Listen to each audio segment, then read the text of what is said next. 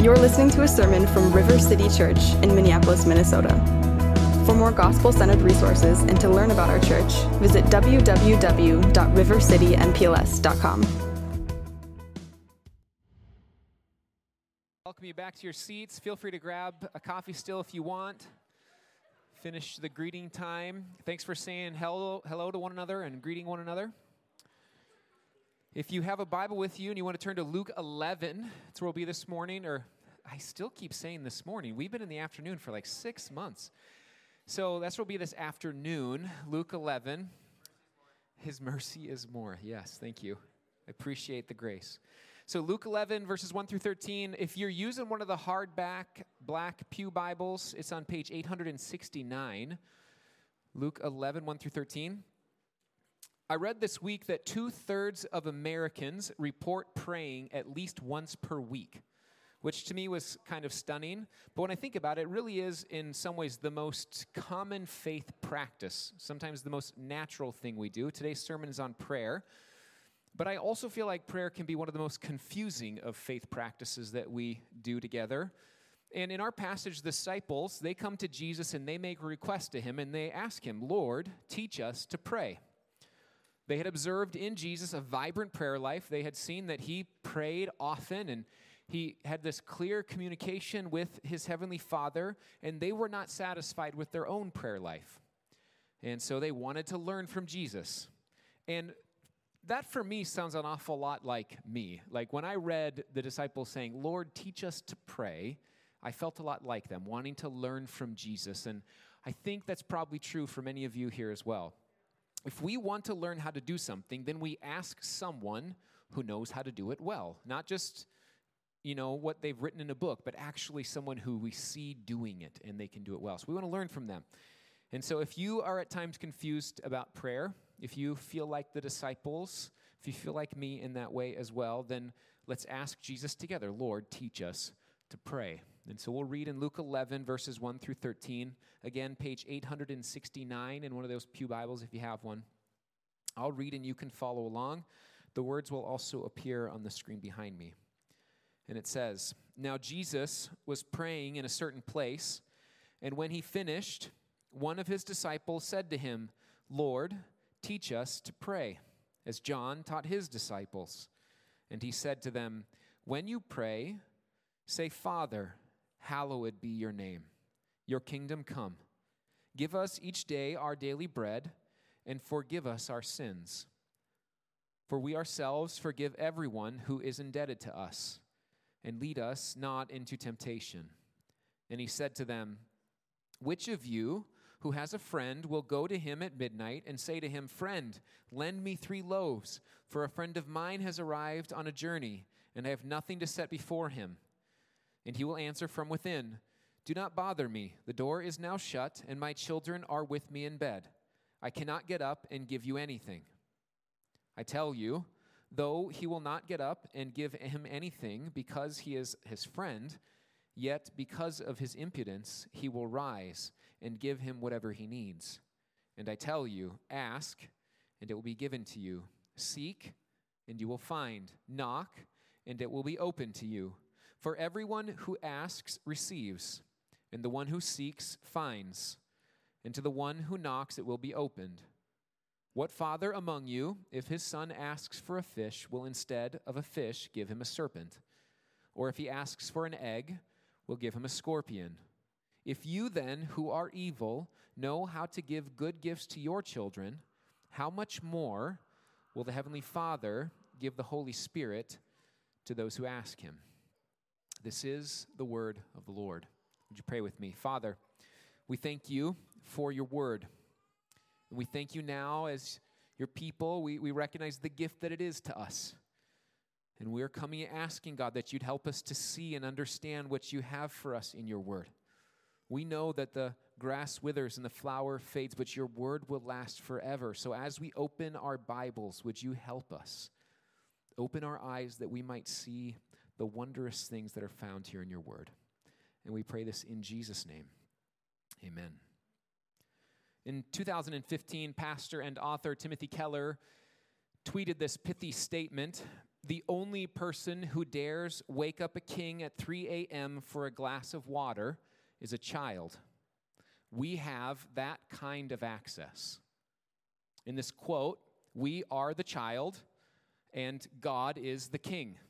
And we are reminded here that when it comes to prayer, we have unparalleled access to the King of the universe. God is not bothered when we ask him for anything even as simple as a glass of water or as significant as the revival of a city, but he wants us to come and ask. Whether prayers are big or small, God wants us to come with our prayers, with our communication, in intimacy with him. And so here's the message of the sermon for us this afternoon. What I want you to hear in the text that we are reading is to pray with confidence because God the Father delights to meet the needs of his children. Pray with confidence because God the Father delights to meet the needs of his children. And our outline this afternoon will be fourfold. We have 4 points this afternoon. The first is the holy intimacy of prayer. The second is the simple model for prayer. Third, the human reality of prayer. And fourth, the humble child in prayer. We'll begin with the holy intimacy of prayer. The disciples here come and ask Jesus how to pray. They want to know how to pray. They have an opportunity to learn from a master prayer here. And so through God's word, we do as well. And so we're curious, like, Jesus, what do you have to say to us when we ask? Teach us to pray. And he begins, when you pray, say. Then he gives what's become known as the Lord's Prayer. People have debated whether or not the Lord's Prayer was given to us so that we could pray it word for word, or if it was meant to be a template for us as a model of prayer. And I would say yes to both. I think Jesus wants us to do both. If we don't have the words to pray, then we can pray the words that Jesus gave us. And also, it provides a model for us for how we ought to pray. And he begins with this title of intimacy, Father. Here we see the intimacy of prayer. Someone once asked me with regard to my prayer, when you pray to God, how do you think of him? Is it in an intimate relationship between you and a loving Father, or do you feel a need to pretend and perform for God in your prayers? Do you come with raw and honest communication to God, or do you feel like you need to hide parts of yourself when you're praying? And in response to that, I had to take some time to think about that question. And if I'm honest with myself and with you, I too often pretend when I'm praying. Too often I feel this need to perform for God. But that is not what Jesus wants for us. That's not what he's telling us here as we think about this title, this first word that Jesus gives us, Father. This was a radical way for people to address God when Jesus gives it.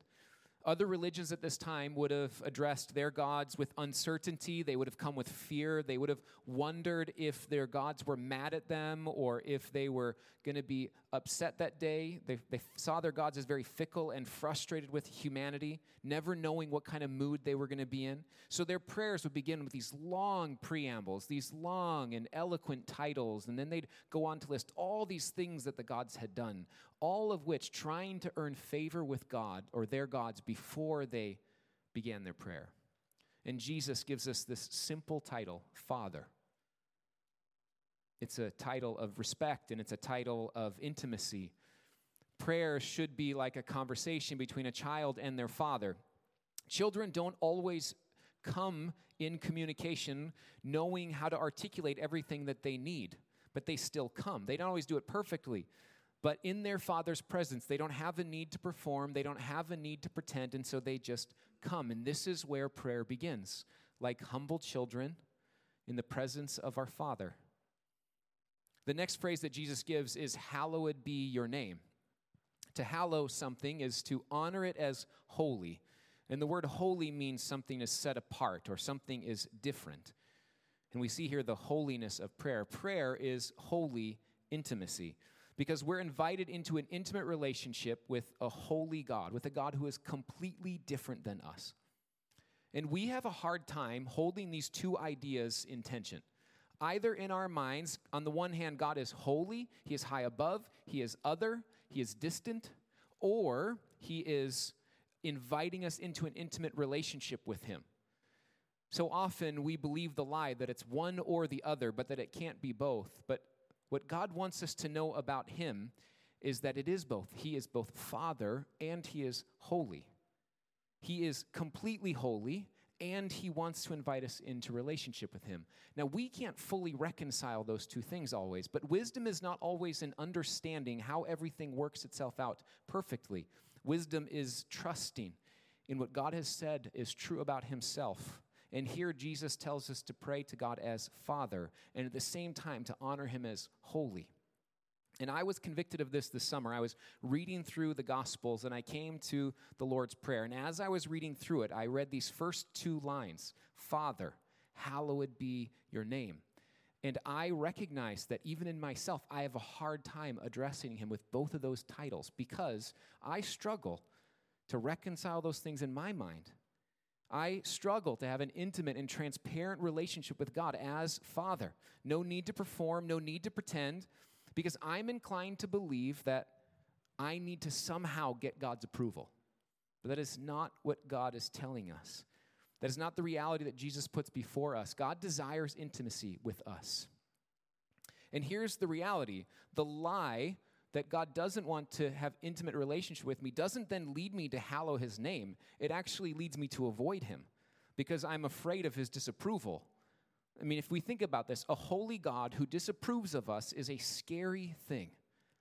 But a holy God who loves us without condition, this is the best thing in the world. And that is what Jesus invites us into every time we begin to pray, Father, hallowed be your name. In this opening line, we see the holy intimacy of prayer. J.I. Packer wrote a little book on the Lord's Prayer. It is mercifully short. It is also massively helpful. It's on the list of resources that you can get in the back. And in the opening pages of the book, he wrote this about prayer. People feel a problem about prayer because of the muddle they are in about God.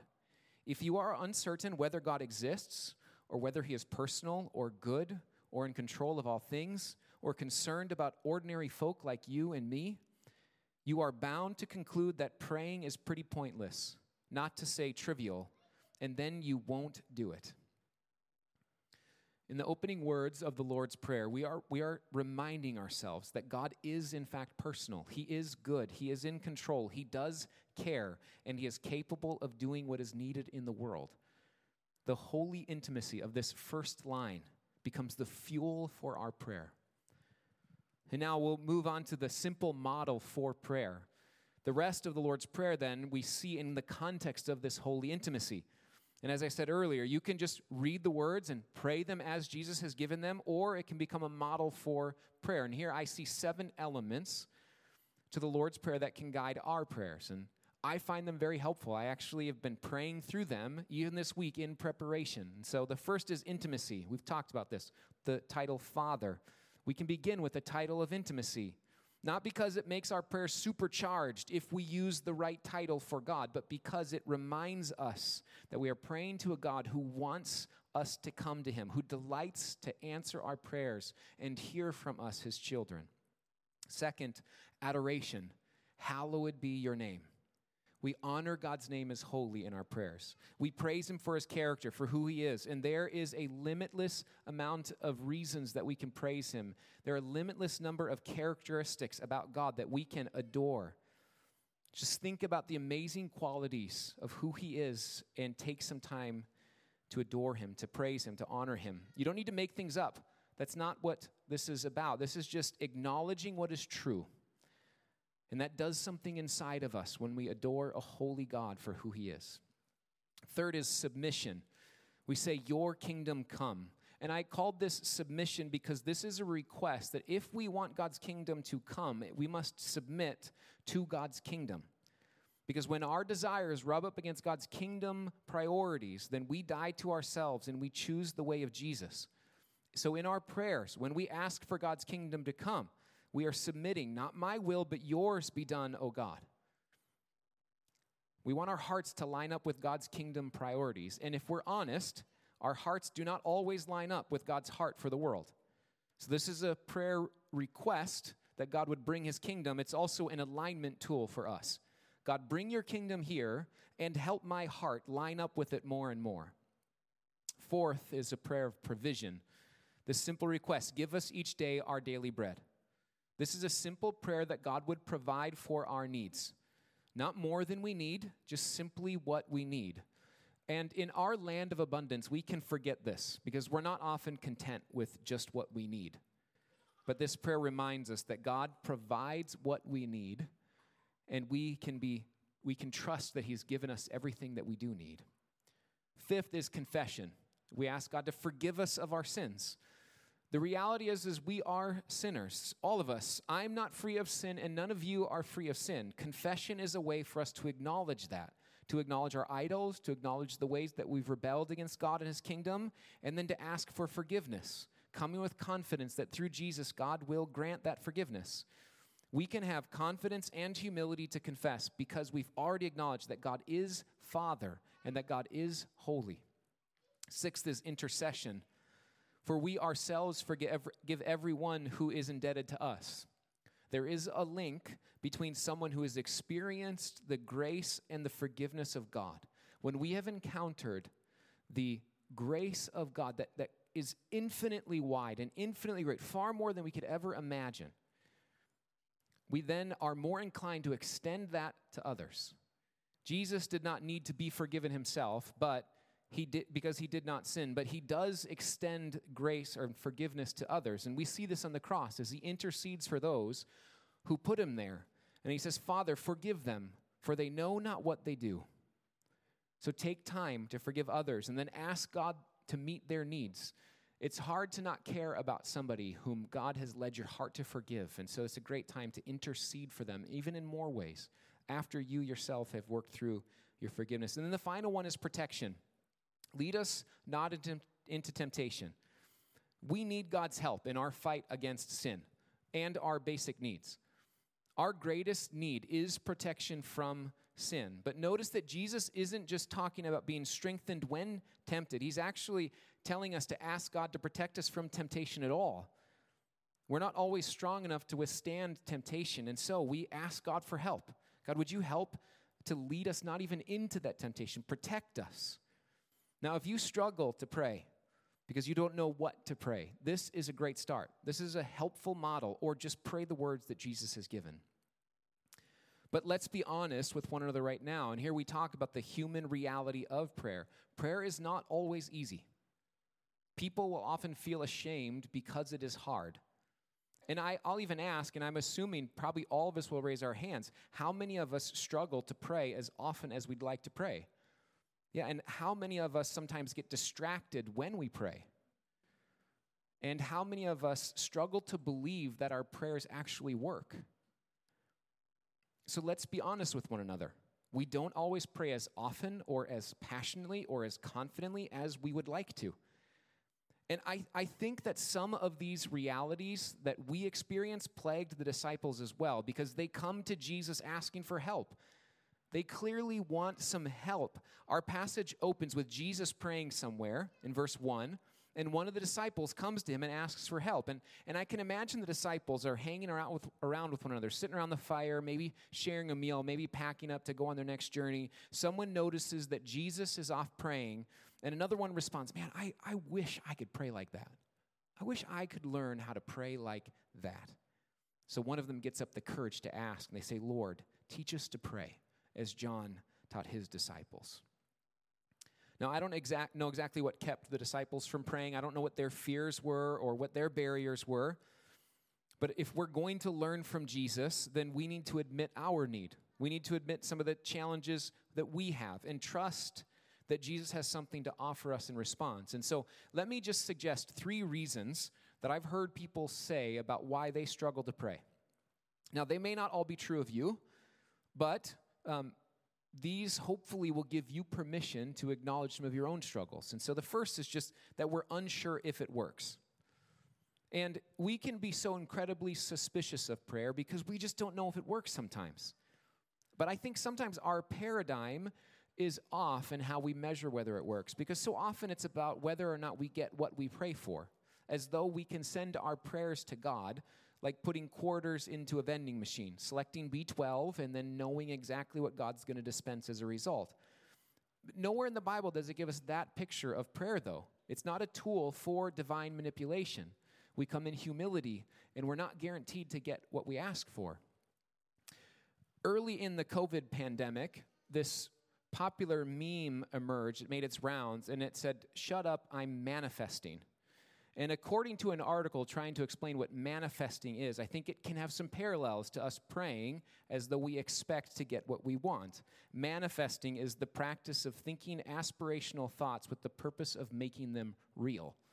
And in fact, in 2006, there was a book published by Rhonda Byrne called The Secret. It was recently made into an Amazon Prime movie. And it's based on these ideas of positive thinking and manifesting. And in the book, the hero of the story has learned this power of thinking things into reality. And he helps this single mother learn to do the same. And the book was laughed at by many critics as being ridiculous. But in reality, it sold 30 million copies. It was one of the best-selling self-help books out there. And it clearly touched on a real need for us, for humans. Here's the deal. We may want to dismiss this book or dismiss books like it.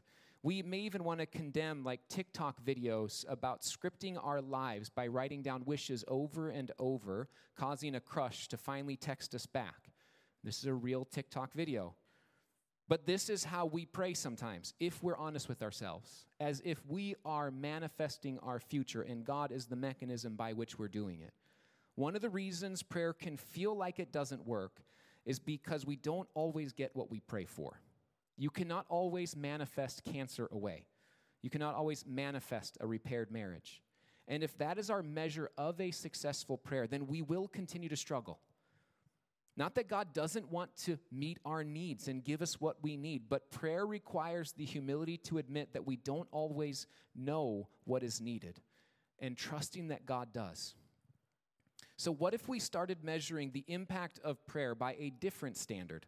What if the goal was not the specific thing I was praying for, but that I would grow in my intimacy with a holy God, that my heart would be shaped by God's kingdom, that my heart would be warmed with affection for Christ and for others, ready to confess sin, ready to forgive sin?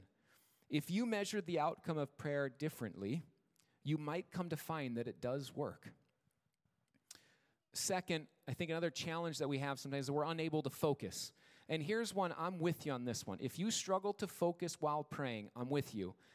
For me, if I'm sitting in my chair and I'm praying in my head for more than about 60 seconds, my mind begins to drift to other things. I just cannot do that. So, and I think I'm not alone in that. I know I've heard others that struggle with it. And I think Jesus is actually sympathetic to this challenge, which is why the Lord's Prayer is such a helpful model, because it gives us a roadmap for our prayers. When we start to wander in our mind, this gives us a destination to continue moving toward. If you struggle to focus, then learn what tools can help to extend your focus. Use a template like the Lord's Prayer. Use a journal to write out your prayers. Or get some privacy and just pray out loud. I've learned that if I want to have some extended time of prayer, I need to do one of two things. I need to write out my prayers in a journal, or I need to be alone and pray out loud. A lack of focus is not always a lack of caring. Sometimes we attribute it that way. I can't focus because I just don't care. It's not always the case. But if you know that you struggle to focus, then don't hide that struggle. Don't ignore that struggle, and find some tools that will help you through it. Okay, third, here's another reason that we sometimes struggle to pray is that we are too busy.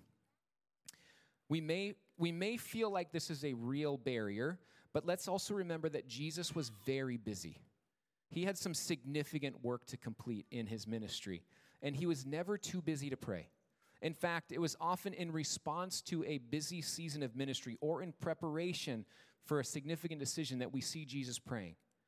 He took time to pray because his work was too significant for him not to pray.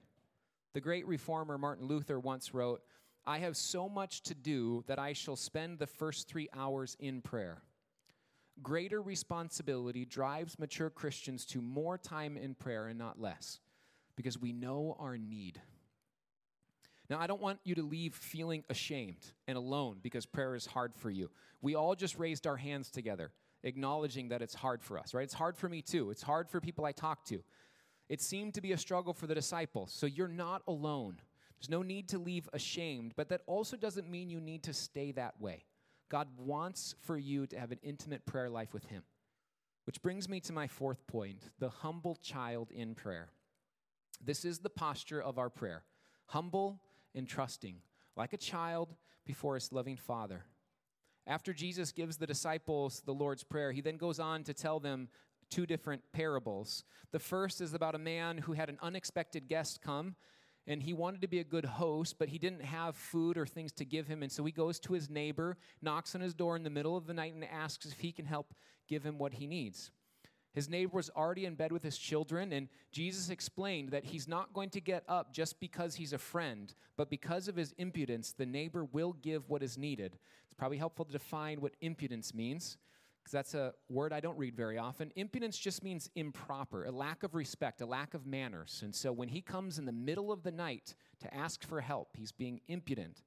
Even though the neighbor is asleep, the host is in need of supplies, and so he is shameless in his request. How much more will God listen to us when we bring our needs and our requests to him? We are tempted to think that we need to make our prayers sound proper and eloquent to be heard, or that we need to get each word correct and each word in the right place. But we can come like this humble neighbor, without the supplies we need, knocking on the door of heaven in the middle of the night, improper, without pretense. The key aspect is just that we come. Before Jesus tells the second parable, he gives us this threefold language of asking, seeking, and knocking. Luke 11:9-10, he says, "And I tell you, ask, and it will be given to you. Seek, and you will find. Knock, and it will be open to you. For everyone who asks receives, and the one who seeks finds, and the one who knocks, it will be opened." Our work in all of this is just to keep coming, asking, seeking, knocking. We come in a posture of humility, making our requests known. And God is the one who's doing the work in all of this. We ask, seek, and knock, but he's the one who gives. He's the one who finds. He's the one who opens the door. We are not meant to see this as some secret code that unlocks the divine vending machine. The point is not here to get what we want, but just to come with our needs, asking, seeking, knocking, trusting that God will provide, which is the point then of the final parable. What father, Jesus asks, if asked for a fish, would give their son a serpent? And what father, if asked for an egg, would give their child a scorpion? And Jesus summarizes, if you who are evil know how to give good gifts, how much more is your Father in heaven ready to give the Holy Spirit to those who ask? The final statement of Jesus here shows that God is already providing the greatest gift that we could need. More than bread, more than eggs, more than any material thing, God is ready to give us his Spirit through Jesus, because that is what we need the most. And here's the paradigm then we get for prayer from these parables. We come like a humble child, asking for what we need. We don't need to perform. We don't need to pretend. We don't need to be perfect. We simply come, making our requests known, asking, seeking, knocking. And God, who is a better father and a better neighbor, will give us what we need. A couple of summers ago, Megan and I were out of town, and Luke and Maggie came and stayed with our kids to allow us a chance to get away. And when I got back, Luke was telling me about this one night, in the middle of the night, he heard Jude yelling from the room next door. And he was yelling, "Dad! Dad! Dad!" And Luke eventually woke up and realized, oh, that's me right now. I need to go help him. So Luke found his way in the dark to our son's room, and Luke asked Jude what he needed. And Jude said, "Well, I need my blanket." And there was his blanket 3 feet away from on the floor. And so Luke was wondering later, it's like right there. Why do you need me to help with this? I don't understand. See, Jude had gotten accustomed to being able to ask Dad for help in the middle of the night with whatever he needed. If he called, I would go into his room, usually half asleep, often not remembering what had happened the next day, and help him with whatever he needed. He had learned to trust me with the little things in the middle of the night. Our prayers are meant to be like that. We have the privilege of calling out to God whenever we need with humility and dependence. And if we get used to trusting God with the little things, then we'll learn to trust him with the big things too. As my kids have gotten older, they cry out for me less and less in the middle of the night. They don't need me to pick up blankets for them anymore, thank goodness, right? But built into them is the knowledge that Dad will help them in the middle of the night. And just recently, one of my older kids came down to my room, woke me up, and shared with me that they were having a bad dream and asked me to pray for them. So half awake, I prayed that God would protect their minds from any bad thoughts or any bad dreams, and that God would give them a restful night of sleep. And I'm an imperfect father. Sometimes I get annoyed in the middle of the night when they wake me up. Usually I'm half asleep. Often I don't remember it the next morning. But God is a perfect Father, fully capable of welcoming us into his presence any time of day, no matter how big, no matter how small, without the need for pretending or pretense. He sent his Son to die so that we could be brought near, and he gives us his Spirit. If God has delivered us such good in the midst of our greatest trial and need, how much more in the rest of life? It is the child who can come to the king at 3 a.m. and ask for a glass of water. And so we pray with confidence because God the Father delights to meet the needs of his children.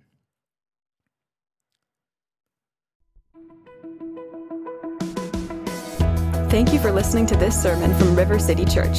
If you found this resource helpful, we encourage you to share it with your friends and family. We exist to see weary lives renewed through relationship with Jesus in the Twin Cities and beyond.